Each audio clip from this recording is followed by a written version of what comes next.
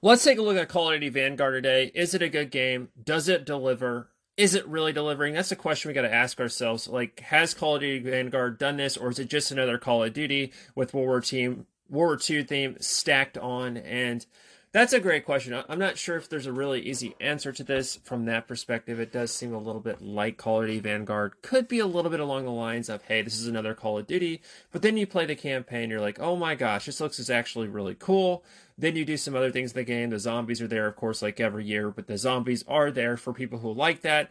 I'm not a fan, but some people like the zombies. Additionally, you have the multiplayer, of course, that comes with 20 maps. So that's definitely a good thing about Call of Duty Vanguard. You're going to get all that stuff. You're going to get the stuff that really brings it home. So is it worth the price tag? Well, that's a question we got to ask ourselves as we go through this really quick to see if Call of Duty Vanguard, in a nutshell, is worth it in the next couple minutes. From a graphical perspective, I think Call of Duty Vanguard does hit the mold. Some of the multiplayer maps don't have great graphics, and that's okay, I think, taking it from that standpoint. So, yeah, you may not have the greatest graphics in the world, but Call of Duty Vanguard does deliver. There are some great physics that we see on the multiplayer maps when it comes to those graphics and some of the stuff that falls down, such as the fences, the walls. So that adds an extra dynamic that you can knock down walls and then travel through the walls and maybe surprise some people, kind of like you would in Battlefield. So they are starting to update those physics engine finally in Call of Duty.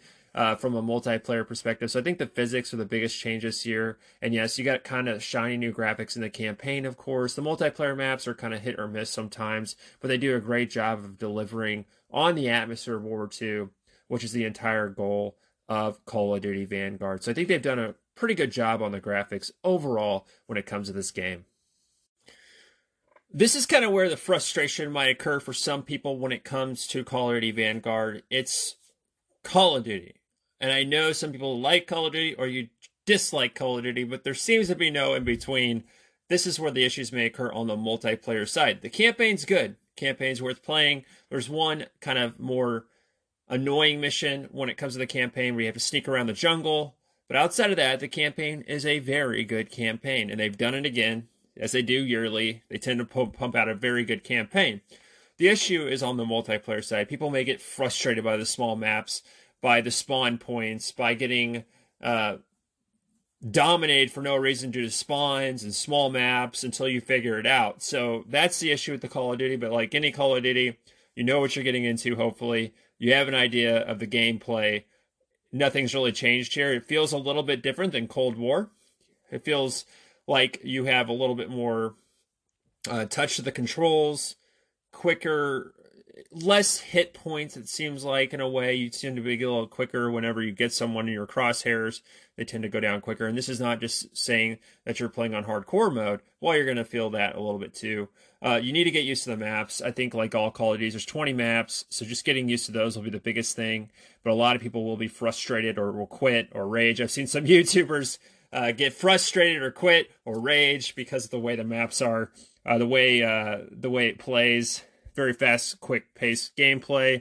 I recommend going to the 6v6 mode. They obviously have the different modes of intensity, I guess, with more players on the map.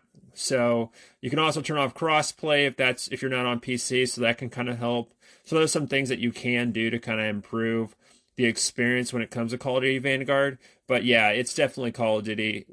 But if you like World War II, you're going to like it for a while until you're frustrated and you throw your controller across the room, maybe throw your monitor, throw your laptop, throw your PlayStation, throw your Xbox, because the point will happen when you're in a match.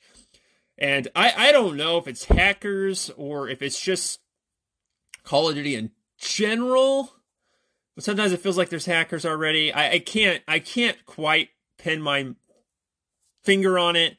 Something's up there, but I guess as you play Call of Duty, that's the gameplay. One of the new things from a highlight multiplayer online perspective is I do like the end screen. So you finish a map, people vote on their favorite player, whether they had the best kill to death ratio, whether or not they had the most multi kills, or there's some other like random categories they'll put you in, like if you're playing domination, who captured the most flags. So those people will vote on who's the MVP of the match, and they'll get extra XP.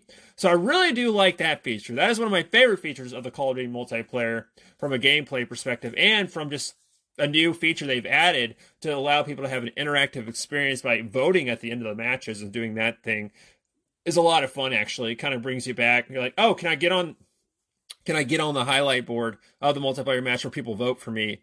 And that kind of kicks you into that cycle of Call of Duty where you want to play more and more and more to try to get on that leaderboard or that match board. So that's a lot of fun for sure. And the one thing they have changed up. Hey everyone, it's Nick. Make sure you check out that YouTube channel. Go over to the YouTube channel, Next Gen Video Game Theory, and hit that subscribe button. You can also connect on social media, but mainly go to that YouTube channel and check it out. I post a video like every single day.